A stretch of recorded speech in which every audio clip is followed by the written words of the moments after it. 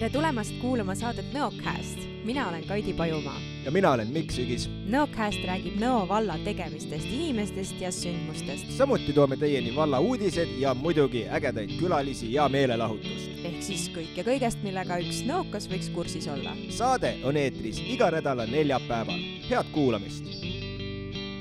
Kui mina alles noor veel olin, siis ma tegin Nõocast ja tere tulemast tagasi, inimesed, me oleme taas kord laivis või no mitte laivis, te kuulete minevikku tegelikult, aga Kaidi, kuidas tunne on? Kuidas feel on? No mul on tunne, et see nädalane või kahenädalane vaikus, eetrivaikus, mis minu poolelt on, tundub, et sina oled nagu meie mõlema eest koha sisse võtnud praegu. Põhimõtteliselt küll, ma olen 2 nädalat veetnud sellises mungalikus vaikuses, vaadanud Jumalale näkku, surunud saatanal kätt ja nüüd ma lihtsalt tahaks rääkida. Ja mis soost see Jumal on siis ja saatan?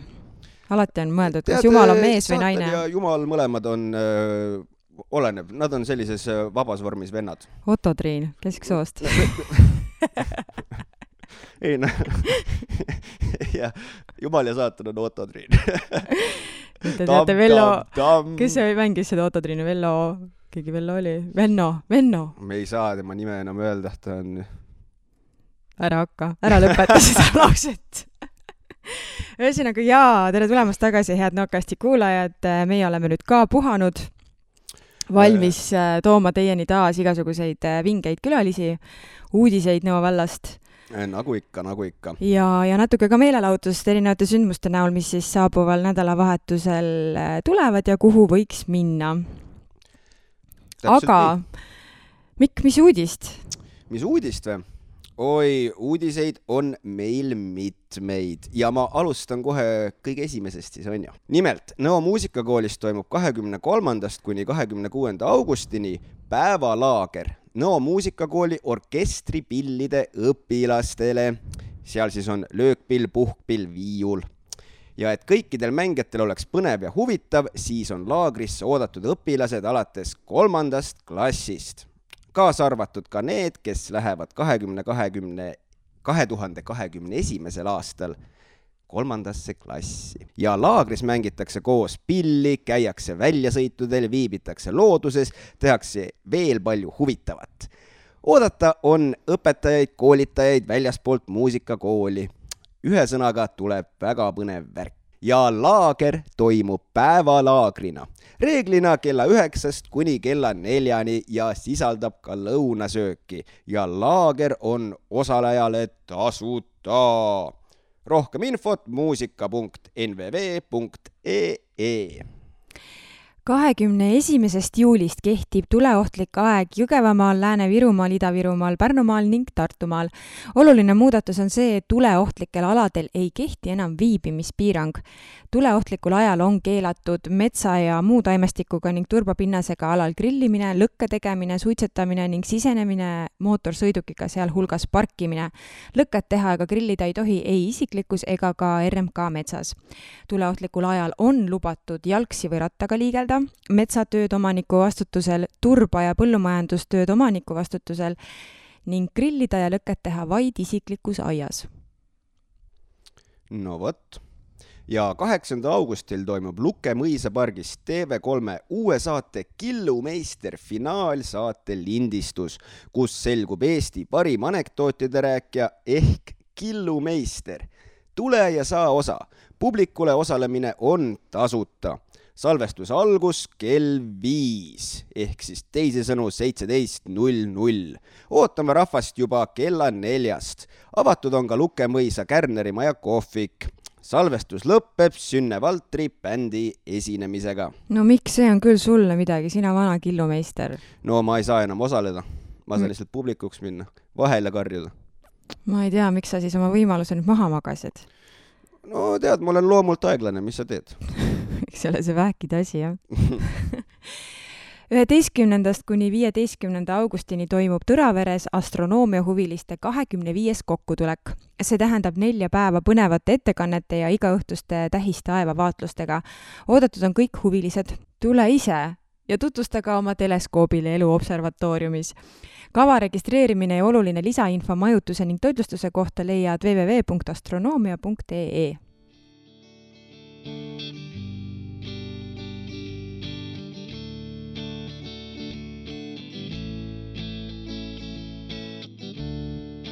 Ja nagu ikka on meil külaline jõudnud stuudiosse, sellega ei ole veel siiamaani õnneks probleeme olnud, et külaline ei oleks leidnud stuudiot üles või oleks tekkinud mingisugused muud komplikatsioonid.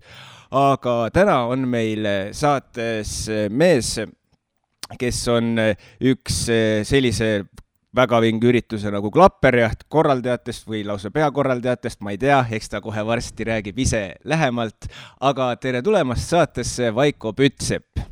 No tere päevast. Alustame kohe meil sellistest tavapärastest küsimustest.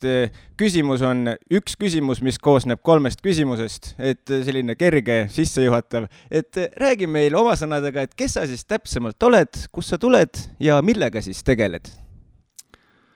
No, kui niimoodi ilukirjanduslikke epiteete kasutada, võiks öelda, et ma olen isegi mees nagu orkester. Ohoi! Tegelen väga erinevate asjadega ja võin laulda ka, kui tarvis.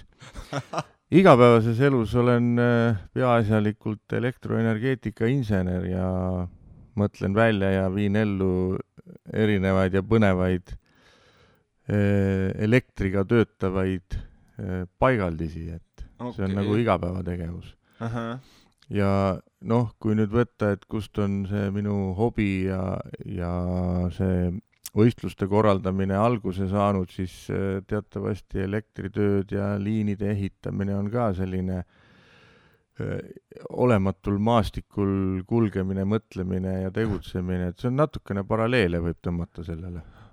Et selline palju siuksest nagu koha peal probleemide lahendamist ja käigu pealt mõtlemist palju. Lähed kohale ja on lihtsalt üks tühermaa või soode, rabade, metsade sasipundar ja nüüd sa pead sinna looma mingisuguse tsiviliseeritud paigaldise. Jah, see on kindlasti ulmeliselt, seal on nii palju neid väikseid elemente vist, kui inimene, kes ise nagu kokku ei puutu, vist ei suuda nagu isegi mõelda nende probleemide peale, mis seal vist nagu tekkida võivad. Kindlasti. Ja noh, ütleme, kuna tänavu hilissuvel möödub esimesest Klapperjahist, eks minu esimesest ringrajavõistluse korraldamisest 20 aastat, siis võib ju arvata, et eks ma olen elu jooksul kõiki neid muresid näinud ja läbi elanud ja mind on nagu väga raske juba lapiti lüüa. Oi, 20 aastat lausa. Okei, kas see 20 aastat on siis nagu see Klapperjaht või enne seda oli ta nagu mingi muu asi, mis siis muutus? Kui me räägime, et Klapperjaht kui üritus toimub 21. korda, möödunud aasta oli küll treeninglaagri nime all, sest et me nagu meistrivõistluste sarja ei korraldanud ja see oleks võib-olla veidi eksitav olnud, kui ma oleks hakanud väga suurelt seda tegema. Aga rahvas nõudis ja tahtis kokku saada ja nii, kuidas meil võimalik oli oma meetmeid jälgides seda teha, nii me seda tegime. Aga jah, sellel aastal siis 21. korda see võistlus või see üritus toimub ja tähtpäevana on ta siis 20 aastat esimesest. Isver, see on ikka, seda ikka on, see on ikka juba... See on terve põlvkond. see on arvestatav kogus üritus, jah. Aga kas ta on terve see aeg nagu algusest peale on ta toimunud siis Laguja kandis või on nagu ajapikku need kohad muutunud? Eks ta on rännanud nii-öelda mööda Lõuna-Eestit ringi. Et esimesed 5 Klapperjahti toimusid Rõngu külje all, Lapetukmes. Et võib-olla siit kandi... Mis see koha nimi oli? Lapetukme. Oi, see oleks nagu mingi väikene Soome küla. Siit kandi inimesed võib-olla isegi mäletavad, kes juba sellel ajal olid selle spordiala huvilised. Siis järgmised 6 aastat toimus Klapperjaht Jõgevestes, mis on Tõrva külje all. Siis 3 aastaks kolisime Valka Jaanikesele ja 2015. aastal siis toimus esimest korda Nõo vallas ja nüüd me oleme Ankrusse jäänud siia. Selge. Aga siin me räägime klapperjahte, aga võib-olla keegi, kes kuulab ja kuuleb mingil põhjusel esimest korda, kuigi see on veider, sellepärast, et see on nii suur üritus, et vaevalt, et sellest päris mitte kuulnud ei ole. Aga mis asi see klapperjaht siis ikkagi sellist täpsemalt on? Et omal ajal, kui sellele lapsukesele nime sai mõeldud või lõpuks ka pandud, siis ütleme nii, et mina olen selle võistluse formaadi autor Eestis ja ka nii-öelda selle väljatöötaja, et hiljem on tulnud mulle satelliite, kes on meid sarja köitnud. Ja siis ma mõtlesin, et mis võiks olla selline huvitav ja tabav nimetus sellisele asjale, kui kõik ajavad üksteist taga. ja ma ei tea, vähemalt Lõuna-Eestis on see klapperjaht olnud selline sõna, mis tähendab ajujahti. Ehk siis kunagi aeti kas siis rebast aeti taga, oli klapperjaht ja siis on ka rahvasuus ju sellised ütlemised, et toimub millegile klapperjaht. Ehk siis tegelikult on see tagaajamine. Ja kuna meil on võitja on see, kes teeb kõige rohkem ringe, siis tegelikult teda aetakse taga. Et kõik teised, kes on tema järel, ajavad teda taga. Ja selline väike loogika muster on selles nimes sees. Ei, loogika on täiesti olemas. Aga siis ma saan aru, et nende selliste suurte elajatega metsa ja pori sees möllamine on selles mõttes Eestis küll nagu nii-öelda sinu algatatud, aga nagu mujal Euroopas on see siis asi kestnud juba nagu kauemat aega või kuidas, või ma sain valesti aru? Ütleme, ma ei saa päris seda endale võtta, et see minu algatatud on, tõsi küll, see ringraja formaat on minu algatatud. Aga paar aastat enne seda juba Eestis ka toimus selliseid avalikke üritusi offroad-huvilistele. Et kus siis ka mina hakkasin käima ja proovima seda spordiala. Aga tuleb tunnistada, et eks sellistel võib-olla veidi teistsugustel ja erinevatel viisidel on sellist nagu offroad sporti harrastatud mujal Euroopas ka. Ütleme, Põhjamaades pigem oli formula offroad oli see, kust hakati nagu pihta, see oli selline karjäärides ja vormelite offroad. Küngaste otsas, see oli vormel offroad oli selle nimetus. Okay.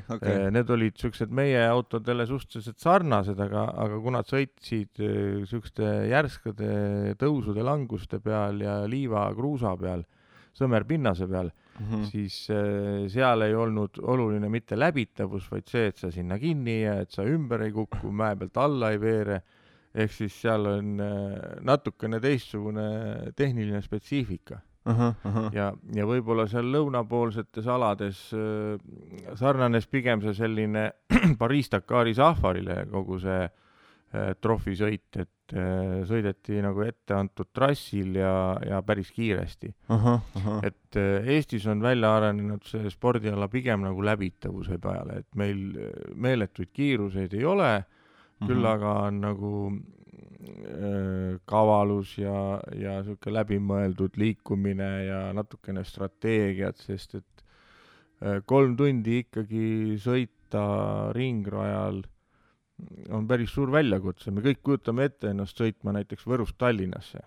Et 3 tundi sõidame ja siis oleme kohal ja enamus on ikka päris väsinud sellele sõidu lõpuks. Aga kui nüüd lisada kogu sellele kogemusele see, et see trass on väga raskesti läbitav 3 tundi ja see loksutab ja kolistab ja parmud söövad ja seal on veel mitmeid segavaid faktorid, siis see 3 tundi on päris põrgu.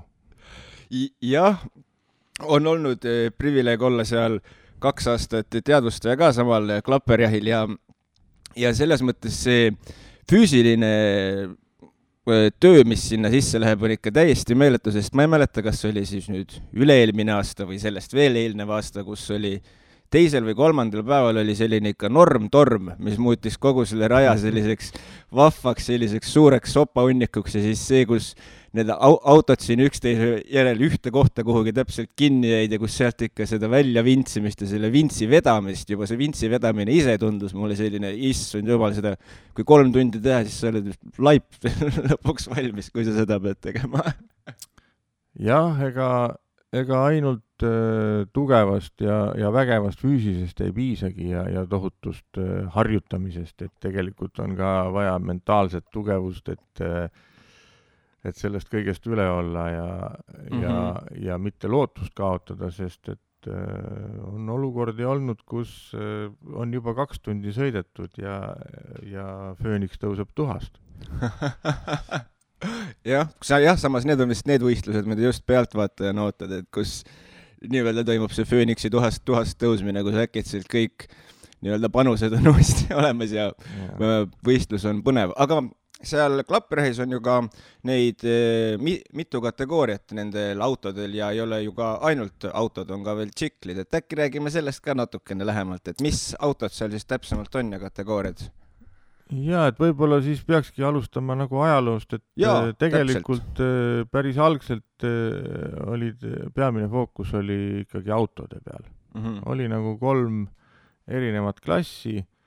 Esimene võistlusklass oli siis need autod, kes on tänavalegaalsed, kes põhimõtteliselt panid natukene karvasema rehvi alla ja tulid rajale ja nende jaoks sai trass valmistatud ette sellisena, et ideaalolukorras ei ole vintsimist tarvis teha.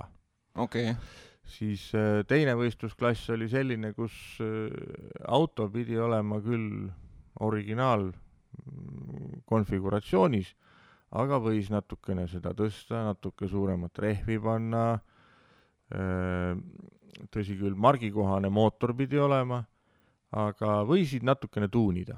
Ja kolmas võistlusklass oli siis nii-öelda selline, kus peale turvapiirangute väga palju piiranguid ei olnud. Rehv oli küll piiratud 1,4 meetriga, aga kõike muud võisid ise välja mõelda, et kuidas sa võiksid olla parem teistest. Ja see andiski Eestis aluse uute autode arendamiseks, et ma arvan, et kui me täna võtame maailma mastaabis maasturispordi ja et millises riigis on kõige paremad läbitavusele üles ehitatud maasturid, siis üks tippriikidest on kindlasti Eesti seal. Võib-olla ka Venemaa on tulnud päris järgi, aga Venemaal on mõõtmed teised, rahad teised, võimalused teised, aga meie väikse Eesti kohta on meil kindlasti läbitavusele mõeldud masinad väga heal tasemel.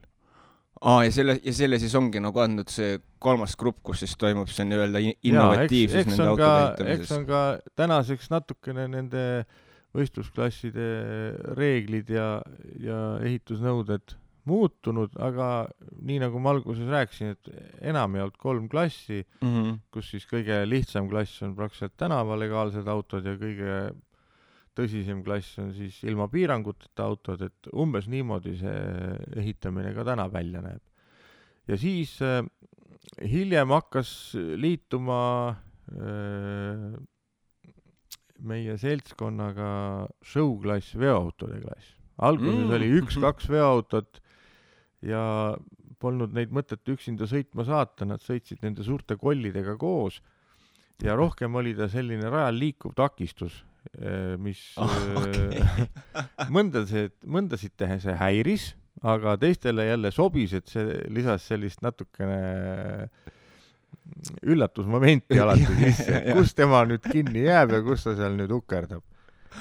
Millest siis, ütleme niimoodi, 10 aastat tagasi kasvas välja ikka päris nagu tõsine klass, kus täna on selline 10-20 autot sõltuvalt võistlusest, teinekord isegi rajal, ja loomulikult see suurte kollide ukerdamine on publiku lemmik. Ja paningi ise tähele seda, et see läks rahvale väga-väga peale, kui need suured kollid seal möllasid, sest seal oligi siis üle-eelmine aasta, siis ma mäletan, et oli veel ka mingisugune, ma ei mäleta enam, kes selle rekka ehitas, aga mis oli spetsiaalselt ehitatud tolle ürituse jaoks. Ma ei mäleta, kas ta päris lõpuni jõudis, aga see polegi oluline. jah, tõsi. Aga et seal need autode erinevused, millised need välja nägid, üks vingem kui teine, aga ma just tahtsin selle autode selle innovaatilisuse koha peale tulla just, kus see nii-öelda, et said vabalt ehitada endal nagu autot. Kas on nagu mingisugused asjad, mis jäid siis nagu nii-öelda, et keegi tuli nagu mingi nii hea mõttega lagedale, et täitsa pekkis kõik hakkasid kasutama seda peale seda? On midagi siukest ka meeles kogu selle aja jooksul? Ega tänasekski on veel kindlasti paljud asjad hoitud salajases, et kõiki nippe ju kõik ei räägi. Aga läbi aegade, ma võin kas või enda autode arendamise ja ehitamise osas rääkida asjadest, mis on olnud siuksed põnevad. Näiteks üks vajadus on see, et autol peaks olema suruõhk kaasas. Kas siis rehvi pumbata või lülitada diferentsiaalilukke sisse ja selleks on tarvis õhupaaki. Ja kunagi, kui ma sõitsin enda Wrangleri tüüpi Jeep maasturiga, siis mina mõtlesin välja, et ma survestan oma turvaraami seest õhuga ära, et siis ei ole eraldi paaki vaja kaasas tassida. Ja tegimegi selle õhukindlaks ja see sisaldas 16 liitrit tühja ruumi ja kui sinna oli pandud 10 atmosfääri sisse, siis sellega oli võimalik kõiki 4 rehve ühe korra täis pumbata. Okei. Et umbes sellised lahendused on läbi aegade inimestele pähe tulnud ja ellu viidud ja rääkimata erinevatest materjalidest, millest detaile valmistada ja nii edasi. Et neid huvitavaid lahendusi on. Kunagi, kui soomlastele analoogselt, päris 2000-ndate alguses viidi meil läbi trial võistlusi, mis on siis selline kivide otsas turnimine. Tšekliga tüki sõitmine peaks olema seda trialit saab sõita ka maasturitega. Lihtsalt kivide peale on maha märgitud või selliste kaljuste kivide sisaldusega rajale on maha märgitud trass ja siis triali reeglite järgi seal sõidetakse. Et ma mäletan mingil ajal, kui sa mööda asfalti sõidad autoga linnas, siis on ikkagi natukene seal õli ja kütusejääke, aga kivi peal on hästi tähtis haakumine. Ja siis ma mäletan, oli üks nipp, kus enne sõitu tuhaga töödeldi rehve, et see korjata kõik see õli ja jäägid kokku rehvi pealt, et rehv oleks hästi selline kummine. Et kõik need on siuksed ägedad trikid, mida ilmselt tänases saates siin ära rääkida ei jõua. Ai, seda kindlasti ise, jumala selle tuha asja peale ei tulekski. Väga kaval. Ei ole midagi öelda. Aga see klapperjaht on ju selles mõttes ikkagi selline, ei ole ainult, et Eesti tegijad, siin on ju igalt poolt inimesi meil koos, et kus kõik veel külalised tulevad võistlema, Läti, Leedu, Soome. Ja, Läti, Leedu, Soome, Venemaa, ütleme, poliitilised sündmused viimasel 10 on olnud väga kõikuvad ja ettearvamatud ja tänu sellele on natukene see idasuunaline võistlusturism kannatanud. Aga kellel on tõsiseid huvi ja tahtmist ikkagi saab liikuda ja sõita, et nii on meie omad käinud piiri taga sõitmas ida pool kui ka vastupidi. Aga peamiselt on ikkagi, kui me räägime Eesti võistlustest või sellest, kus eestlased käivad, on Läti, Leedu, Soome ja siis on ka eksootilisemaid maid nagu Horvaatia, Bulgaaria, need pikemad läbi riikide kulgevad safarid, mis jõuavad Aafrika mandrile välja ja eestlased on väga palju ikkagi käinud ka piiri taga ennast näitamas ja ka kolisevaid karikaid kokku korjanud sealt. Aga see klapperjaht on ju, ta on osa, kui ma õigesti aru saan, on ta nagu võistluste seeriast on ta osa, kus toimuvad nagu mitu võistlust ju kokku, kus siis punktid arvutatakse kokku päraspoole. Et äkki sa räägid sellest ka lähemalt, kuidas see võistlus siis nagu täpsemalt niimoodi välja näeb? Ütleme nii, et maasturitele on see juba selline ligi 10 toimunud meistrivõistluste sarjana. Ehk siis see oli 2012. aastal, kui jällegi mina ja oma sõbra algatusel hakkasime seda meistrivõistluste sarja ette valmistama ja nüüd on see siis peaaegu 10 aastat juba toimunud ja see tähendab siis seda, et igal võistlusel sõidetakse välja endale mingisugune koht, mille eest jagatakse punkte. Noh, seda ei saa päris võrrelda WRC või siis vormeli punktiarvestusega. Meil on see punktiarvestus seotud sellega, et kui palju osalejad sees klassis esineb, et ikkagi kui on ainult 5 osalejat, mis on miinimum selleks, et meistrivõistluste punkte välja anda klassis, siis 5 võistleja korral on see punkti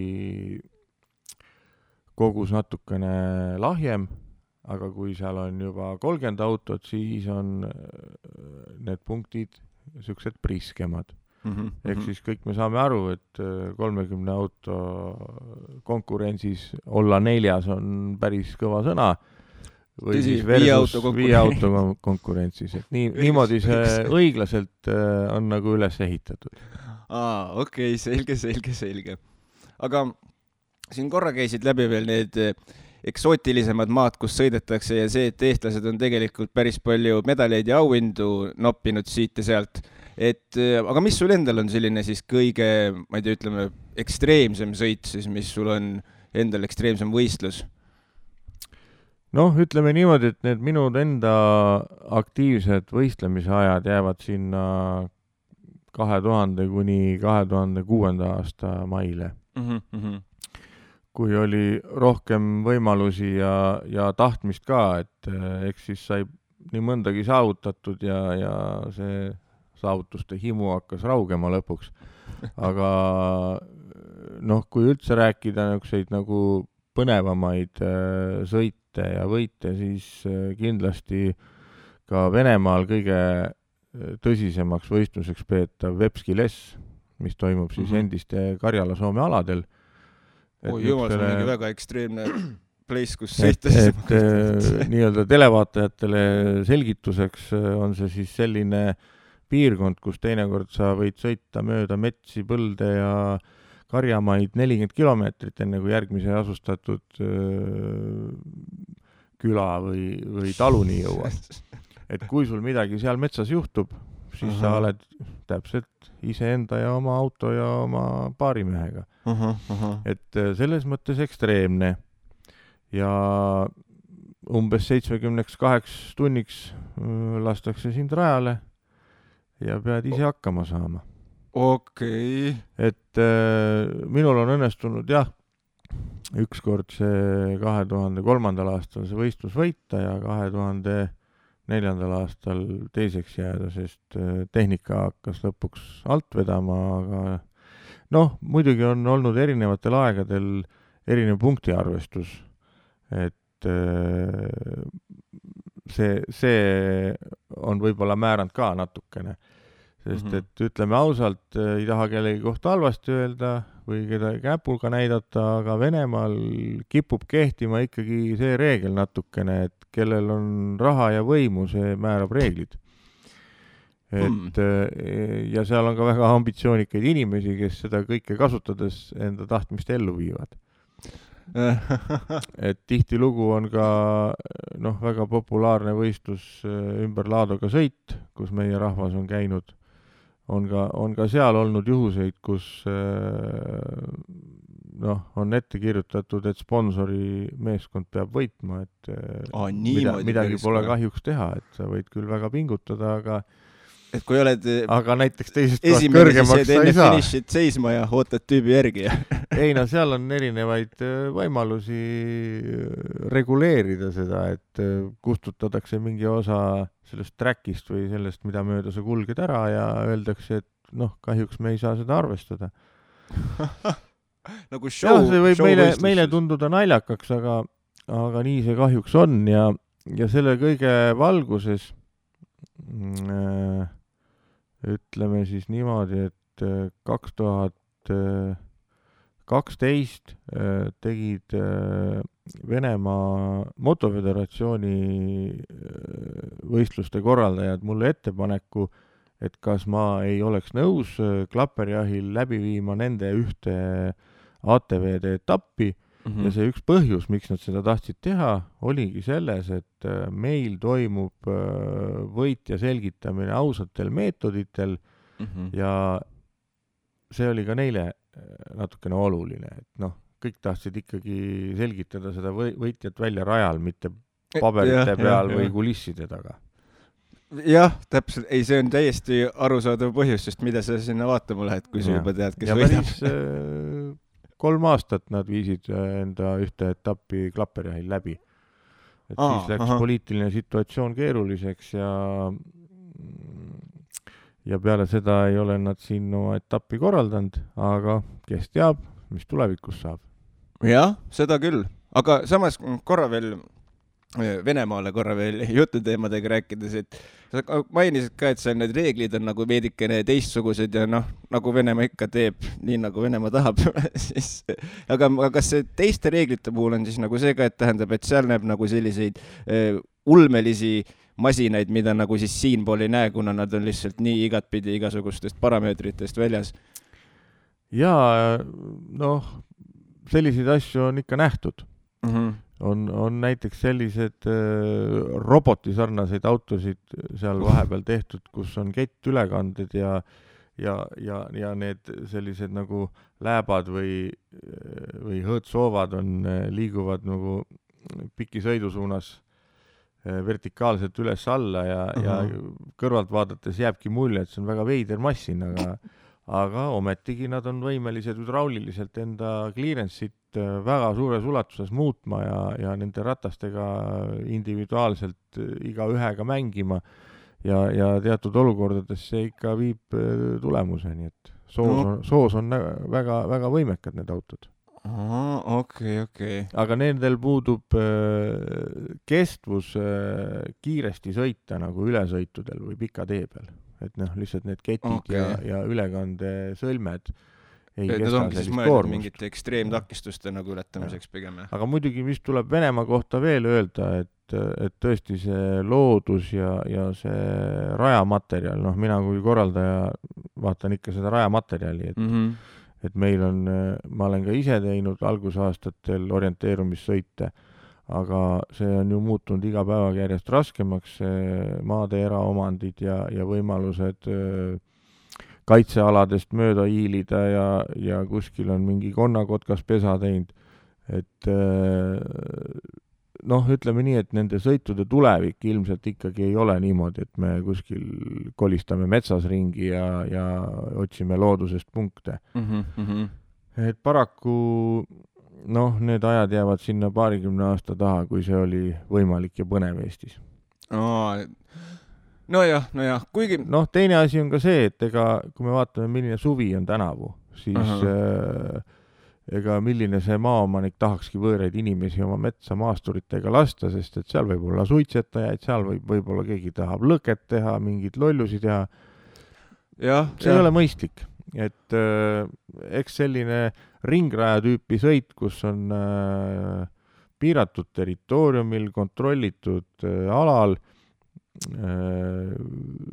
igasugused turvameeskonnad, päästemeeskonnad, kiirabivõimalused, kõik on käe-jala juures, et eks ikkagi see on see tulevik, kuidas neid asju teha saab. Jah, et see asi oleks nagu hoomatav, sellepärast, et see inimeste kogus, kes teilt sealt nende 3 päeva jooksul läbi käib, on ikka päris meeletu selles mõttes. Et palju, oskad sa öelda ka palju nüüd, eelmist aastat muidugi ei saa arvestada, aga... Jah, eelmine aasta oli nii või naa piiratud see asi. Aga ütleme niimoodi, et läbi aegade on need jäänud need numbrid sellise 3000 ja 5000 inimese kanti klapperjahi võistlustel. Ja korraldajana tuleb tunnistada, et ega väga palju rohkem ei ole ka mõistlik. ühele kitsale territooriumile rahvast kokku koguda, sest et asjad, mille üle ei mõtle ju pealtvaataja, kes sinna tuleb, on see, et tualetid oleks kogu aeg saadaval ja puhtad, et vett oleks, et toitlustus töötaks, et ei oleks järjekordi, et saaks arstiabi kiiresti, kui tarvis, et kui on teed liiga tolmused, et siis neid kasta. Et need on nagu korraldaja siuksed igapäevased ülesanded ja logistika, millega kogu aeg pea ragiseb otsas. Et seniga, kui kõik on hästi ja miski ei häiri, siis pealtvaataja mõtleb, et elu on hästi lihtne ja mõnus. Jah, seda väikest tööd, mis seal nii-öelda igasuguste festivalid ja ürituste taga nagu käib, et see illusioon, et kõik on jumala tiim töötaks, see nõuab ikka suurt tööd ja aga kas õnneks on olnud külastajad ikkagi pigem sellised arusaajad ja mõistlikud inimesed, et ei ronita nii väga igale poole raja peale, kus võib-olla ei oleks paslik. Kindlasti mõni ikka on, alati mõni on, aga nagu enamasti. Jah, seda peab tunnistama, et selliseid musti lambaid on alati igas karjas. Et võib-olla mõnel on olnud tuju paha või perekondlikud suhted kehvad ja mis on viinud järgmiste sündmuste ja juhtumisteni.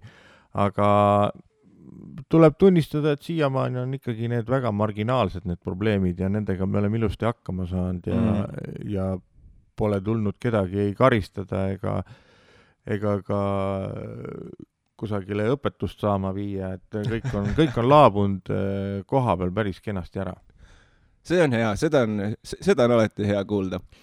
Aga kui me nüüd võtame näiteks võrdluseks kas või rallisõidu, siis pealtvaataja seisukohalt on ju klapperjaht selline võistlus või üritus, mida saab jälgida nagu tribüünilt, et istud, paned endal teki alla ja kogu aeg sinu silme all show käib, midagi toimub, keegi ukerdab, keegi lausub kellegile õpetussõnu ja üritab üle kavaldada kedagi, et see kõik on sinu enda silme all ja seda on võimalik jälgida igas võistlusklassis 3 tundi.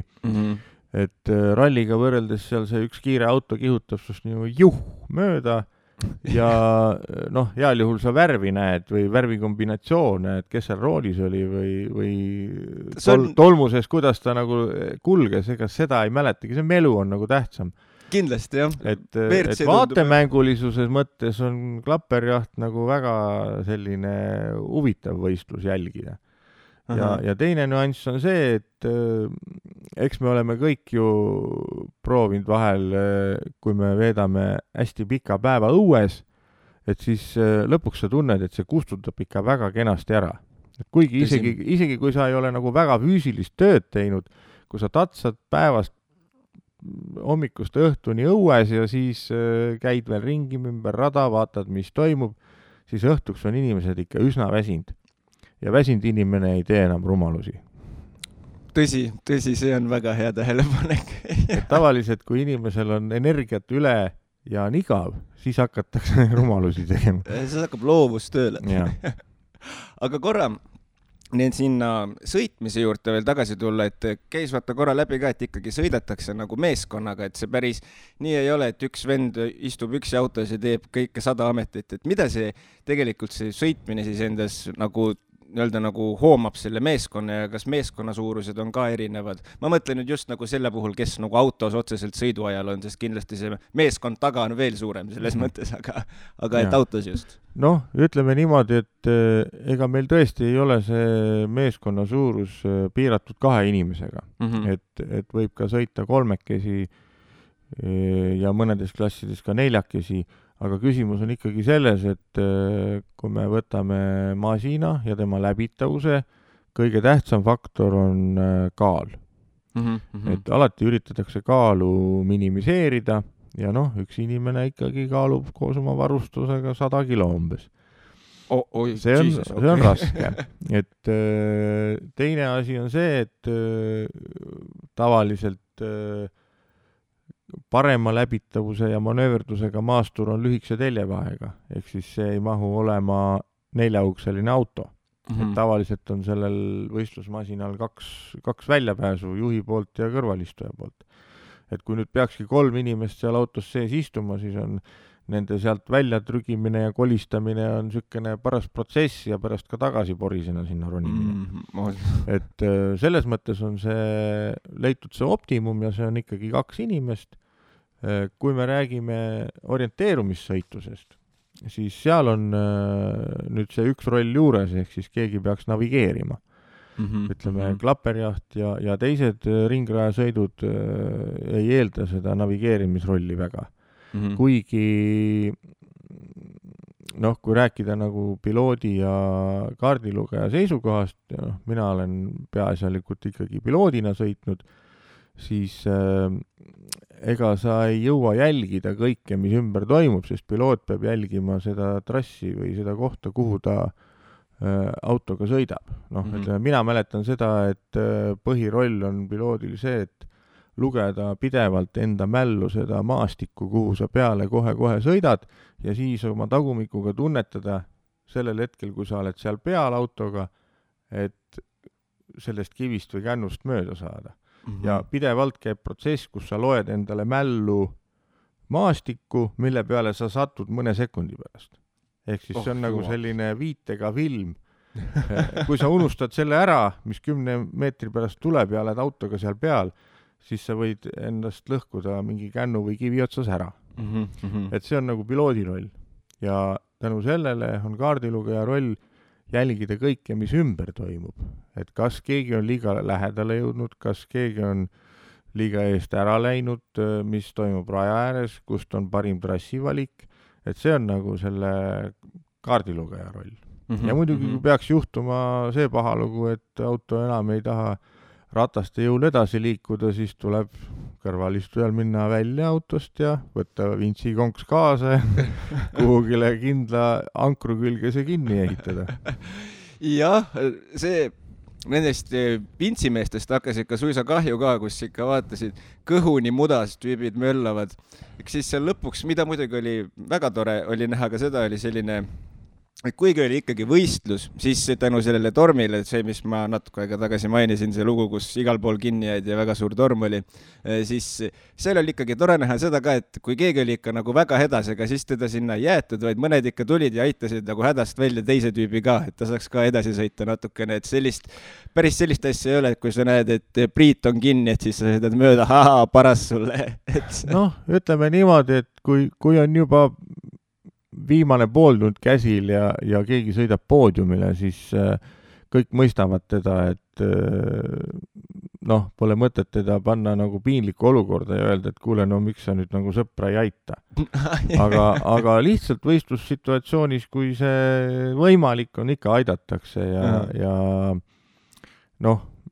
eks me kõik tea seda, et see kõik tuleb sulle endale tagasi. Et kui sa ükskord ei aita või vastupidi jala ette paned. Küll see jalg sinule ka ette pannakse ja sa seda abi ootad, kust seda ei tule järgmine kord. Nõus, seda küll.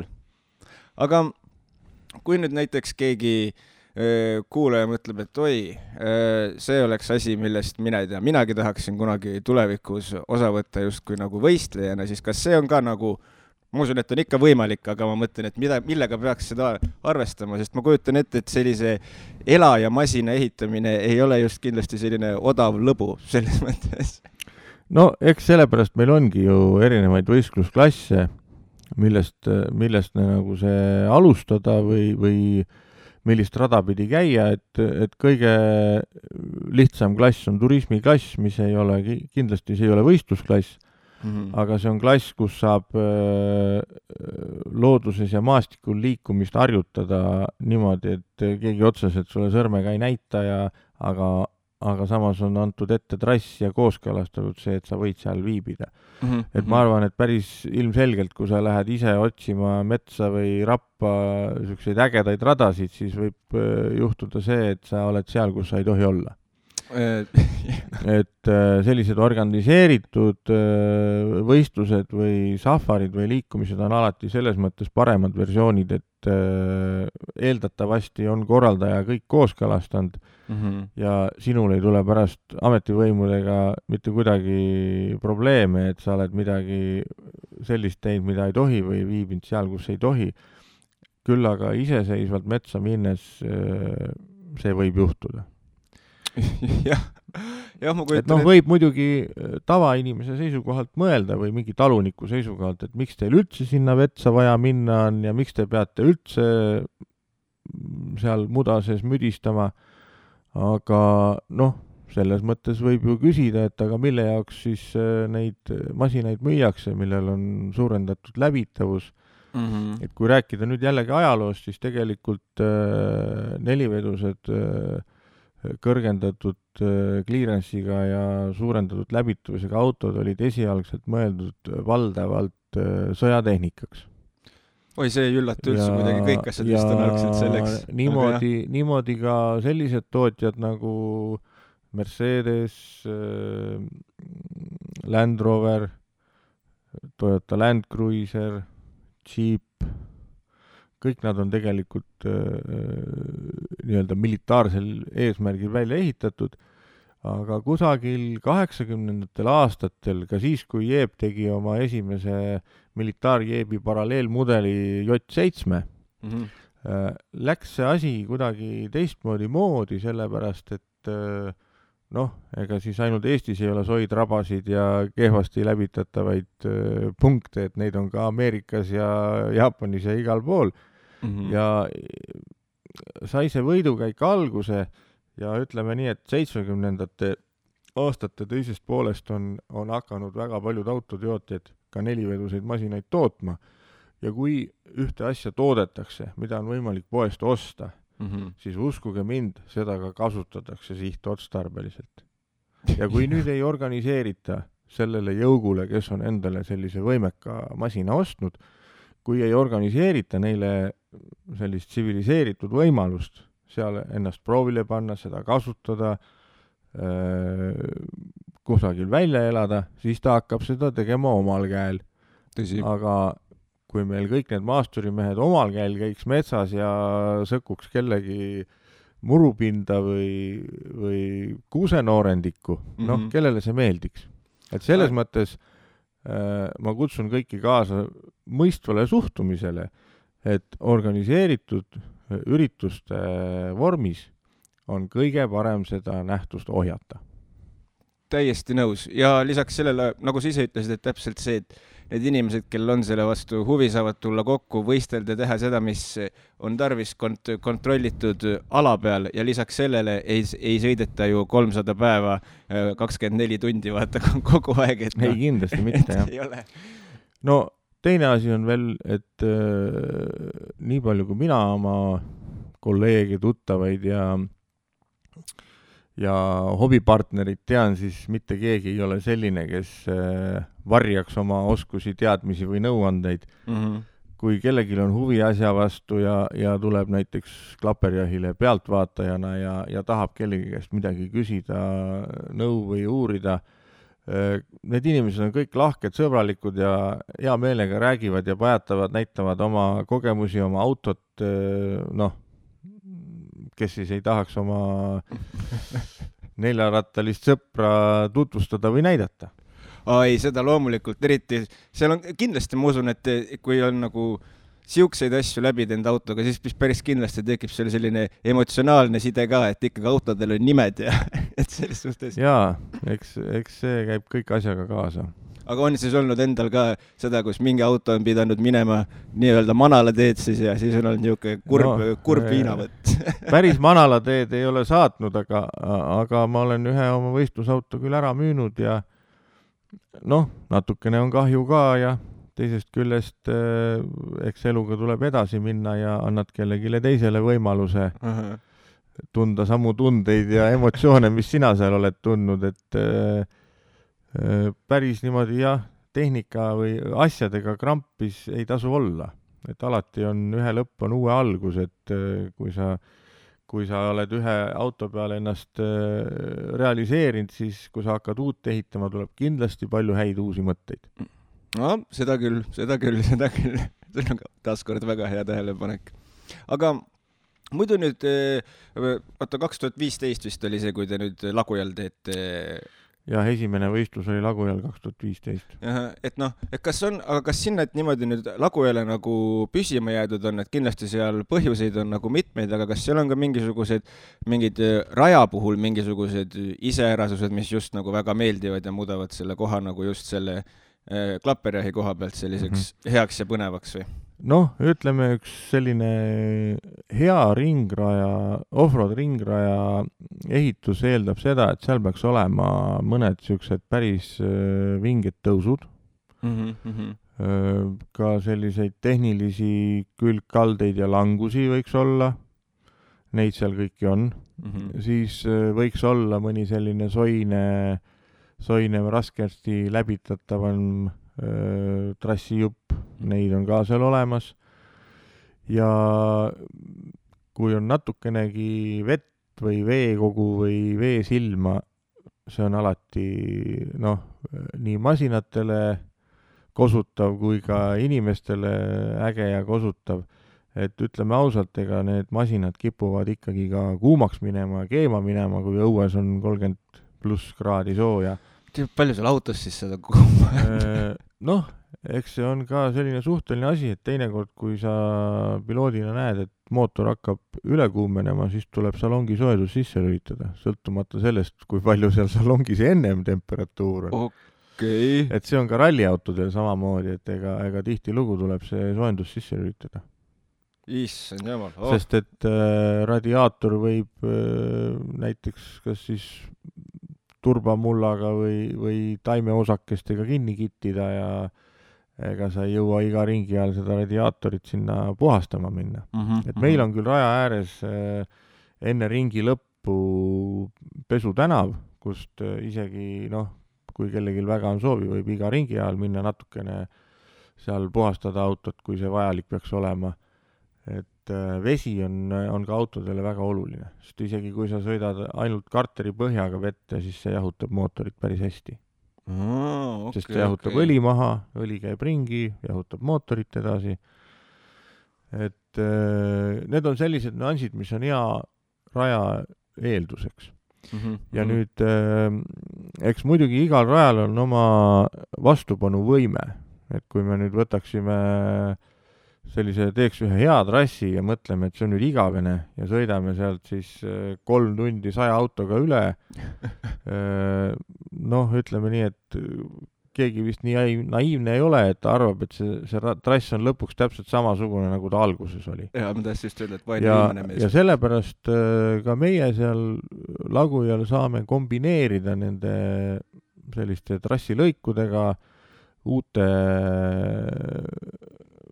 käänakutega, uute küngastega, et õnneks on seal seda rajamaterjali umbes 100 hektari ulatuses.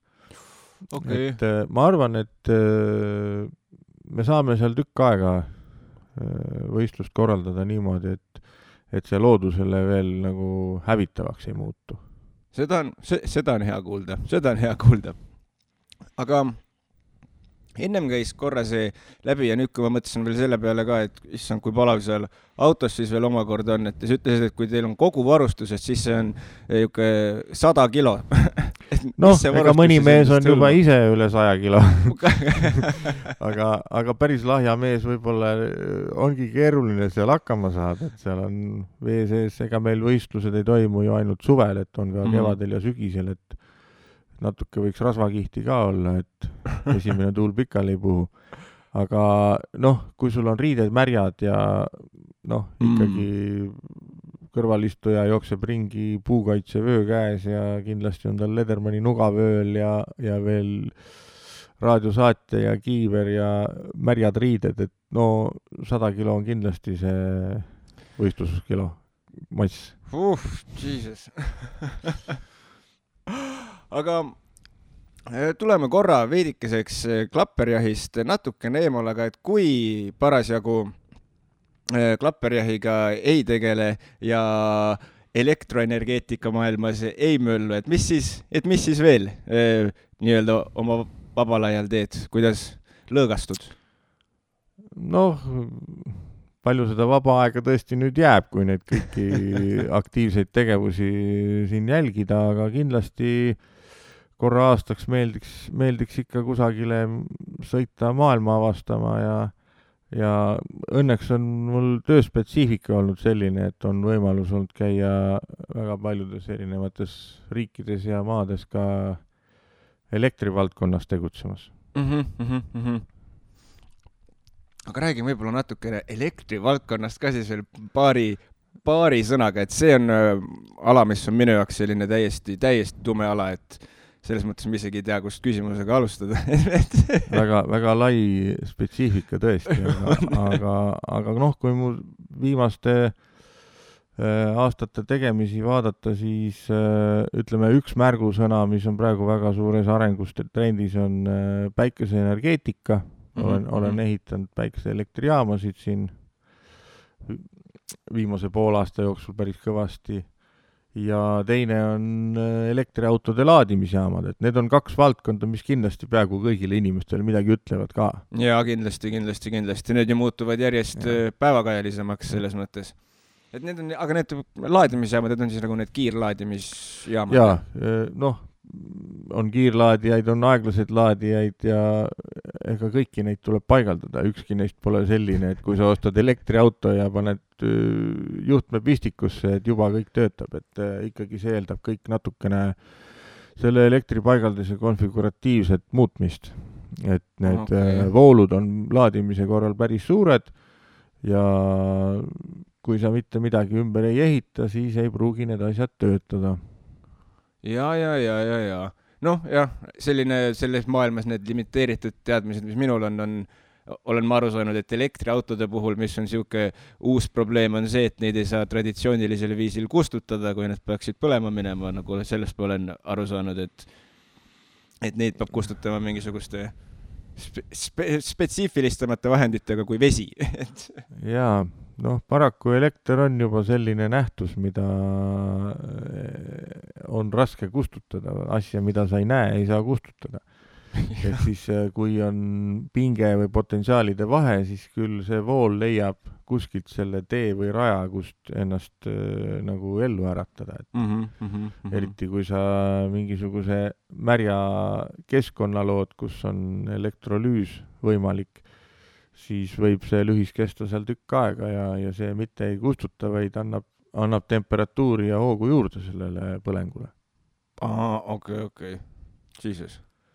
Oi, nagu elektriasi alati tekitab veidikene hirmu ka. See on, ühe korra olen õnnestunud panna kahvel pistikusse, olin laps. Õnneks kõik lahenes hästi, aga see ehmatus jäi igaveseks meelde. Ei, kindlasti ma ei taha õudu külvata, sellepärast, et mõistusega on võimalik kõikidest probleemidest üle saada ja kindlasti, kui kellegil on ka selliseid küsimusi või muresid, siis kui mul aega ja võimalusi on, ma võin kõigile seletada päris palju elektrist. See on hea. Et üks väikene nüanss on veel see koht, kus me praegu viimime, see on siis Nõo vallamaja. Nii on. Et ma olen tegelikult enda nooruspõlves 3 aastat oma elust veetnud siinsamas Nõo radadel, sest et ma õppisin Nõo keskkoolis füüsika eriklassis. Ja see on ka üks põhjus, mis on tinginud minus sellise suurendatud huvi füüsikaliste nähtuste ja elektri ja kõige loodusteaduste vastu.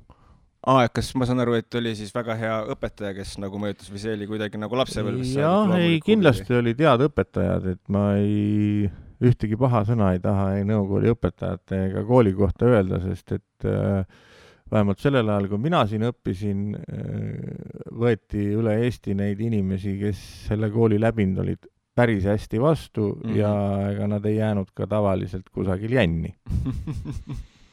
Ja. Aga tead, meil hakkab tund vaikselt täis saama ja meil tavaliselt on saate lõpus on meil sellised 2 nii-öelda traditsioonilist küsimust, mis me alati küsime. Esimene küsimus on selline keerulisem, teine võib-olla mitte nii väga, aga elame-näeme. Aga esimene küsimus on, et räägi, kas sul on mingisugune fakt enese kohta, mida teised sinu kohta ei tea? mis neid üllataks, kui nad seda kuuleksid? No see küsimus on tõesti väga ootamatu, et ma ei ole isegi selle peale mõelnud. Kindlasti ei ole väga jutukas inimene, et ma ei räägi nii endast ja oma tegemistest päris kõigile ka. Aga no ma ei ole ka mingi varjaja ja selline salatseja, et ma tõesti ei oska praegu sellist fakti välja tuua. No, laseme siis sellel küsimusel olla, kui tuleb meelde. Jaa, las ta praegu jääb. Aga teine küsimus on meil selline, võib-olla siis, ma ei tea, psühholoogia valdkonda natukene kuulub, aga kas sul on mingisugune selline mõte või tsitaat, mis on sind elus nagu kandnud või aidanud läbi, vaata just nagu kas või nendel päevadel, kui ei ole nii tore päev, on võib-olla siuke hall argipäev, aga mingisugune mõte või tsitaat, mis nii-öelda toob kastanid tulest välja. Jaa, eks neid on mitmeid ja mu sõbrad-tuttavad tead neid ka kõiki, aga üks, mis praegu kohe pähe tuleb, on näiteks see, et ära muretse asjade pärast, mis sinust ei sõltu. Väga hea. Väga hea.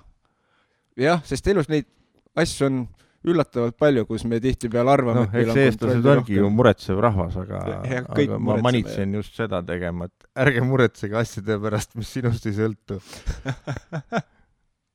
Sellega ma olen täiesti nõus.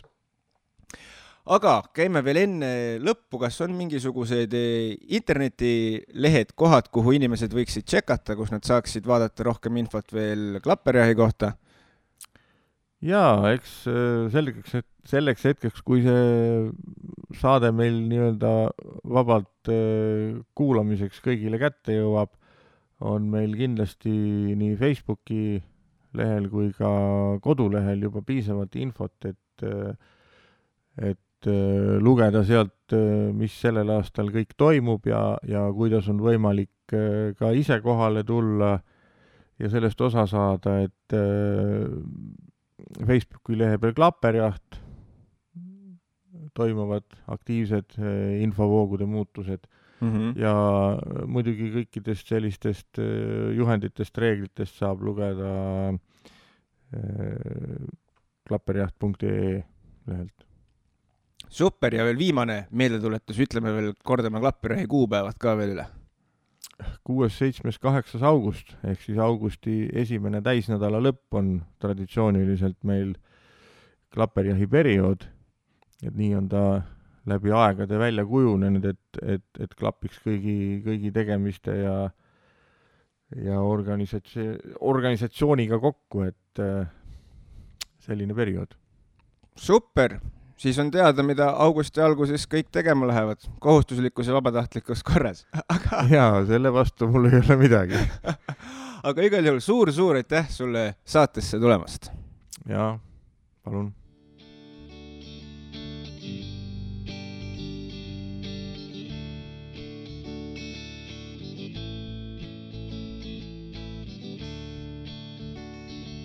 Täna õhtul 29. juulil kell 8 toimub Luke mõisapargis imeilus kontsert Suudlus läbi raagussõnade.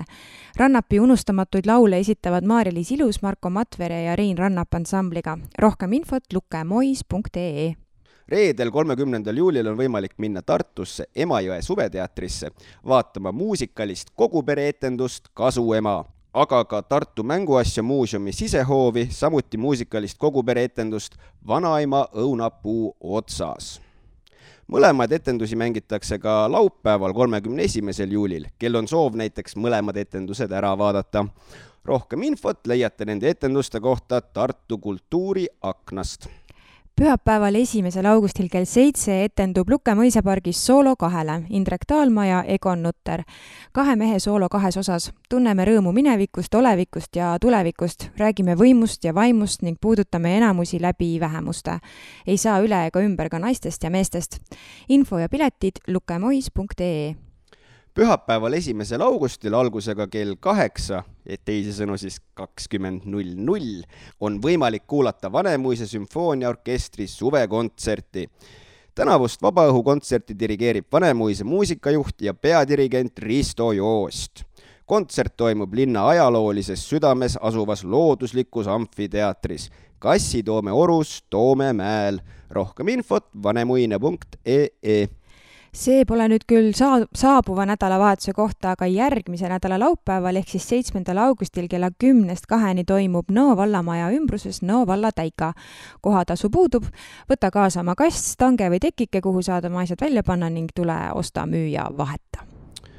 Täpselt nii ja lisaks sellele sai puhutud juttu ka Vaikoga ja tuletan meelde, et 6, 7 ja 8 august toimub meil siis veel klapperjaht ka, kuhu ma soovitan kindlasti kõigil tulla, suured masinad möllamas, mudas, poris, igal pool mujal, et see on kindlasti selline üritus ja kogemus, mida igapäevaselt tõenäoliselt ei koge. Ja olen kuulnud, et Mikk on ka seal mingi asjapulk, nii et kellele Miku hääl podcasti teil väga meeldib, siis saab seda 3 päeva kuulata järjest. Sa just hirmutasid kõik inimesed ürituselt ära. Võt, aga selline saade meil siis saigi. Järgmisel korral uued inimesed, uued külalised, uued uudised, uued meelelahutusuudised. Jah, see oli nüüd juulikuu viimane saade meil. Augustis siis kohtume. Täpselt nii. Tšau, paka! Ilusat nädalavahetust teile!